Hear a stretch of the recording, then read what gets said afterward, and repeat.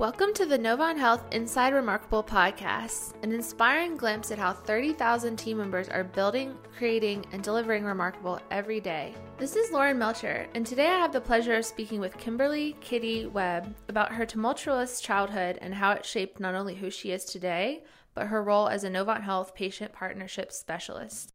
In her role, Kitty works with patients to resolve their concerns and grievances during or after their visit with us. She listens to patients, documents the issues, finds an answer, and responds to the patients compassionately. During her childhood, she often felt vulnerable. Her understanding of what it means to be vulnerable helps her relate to patients who also feel vulnerable at times. One day in the early 80s in Charlotte, North Carolina, 12-year-old Kitty was in her bedroom when her mother and father entered. Her parents proceeded to tell her that the three of them were going to the beach.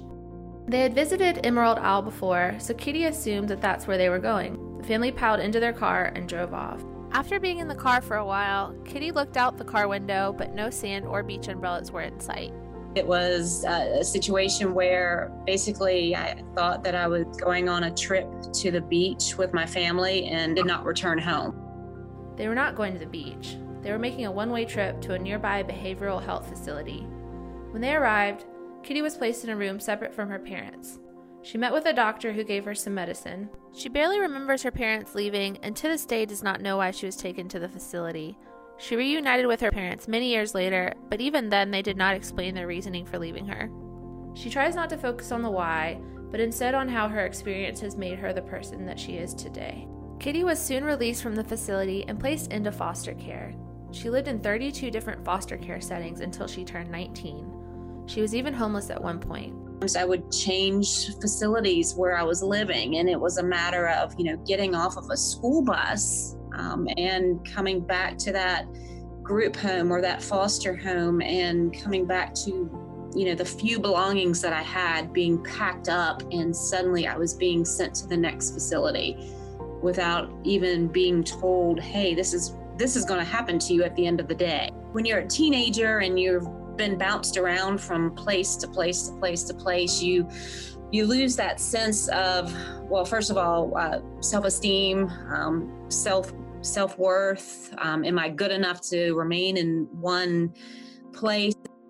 While in foster care, Kitty would constantly have to settle into a new routine, a new family, a new school, only to be told she had to pack up and move again. Imagine having to win over the love of a new family and new set of friends every few months at the fragile age of 13.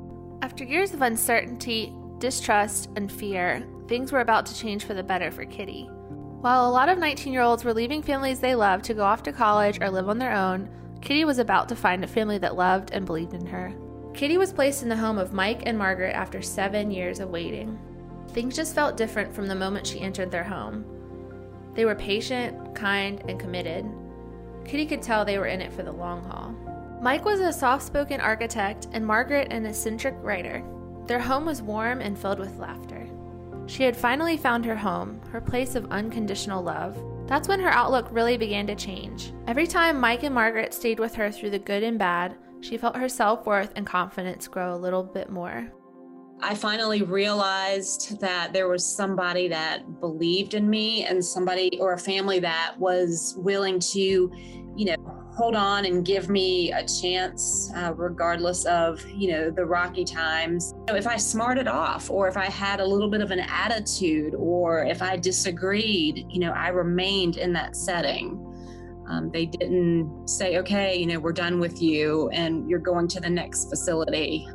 They exercised patience and love and commitment, and they just showed me that, hey, we're in this for you and we're going to stick it out with you.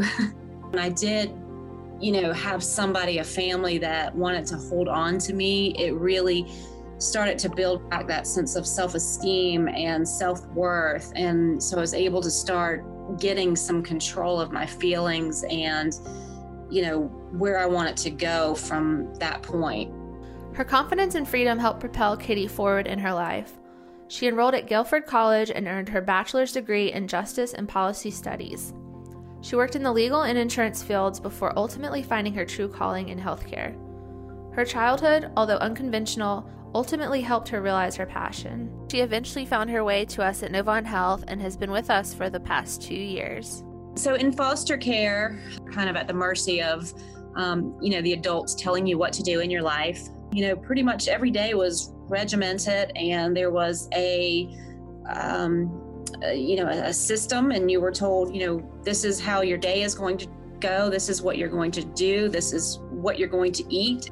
I realized that the patients on either side of me in those hallway beds and patients in the hospital and in the emergency department felt that sense of vulnerability that I did in foster care.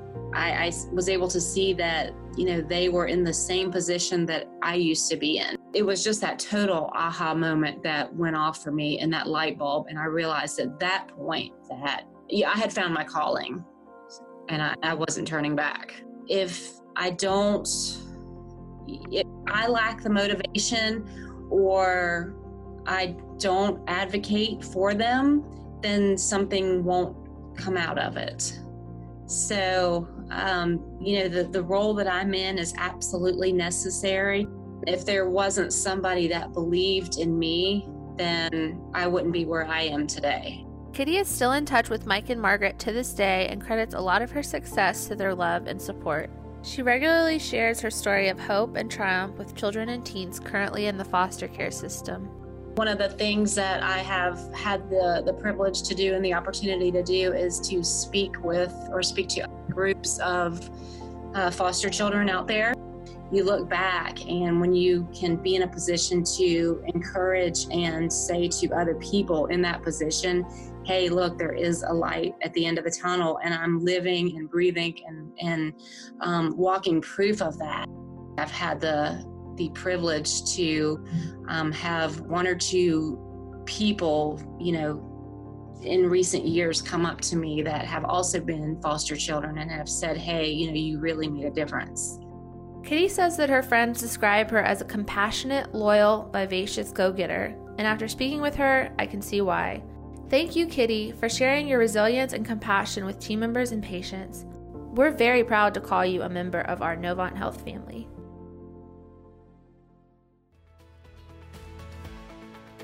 Thank you for joining us for this episode of Novant Health Inside Remarkable. Make sure to subscribe, rate, and review us on Spotify, Apple Podcasts, and anywhere else you listen to podcasts. For more remarkable stories, visit iConnect today.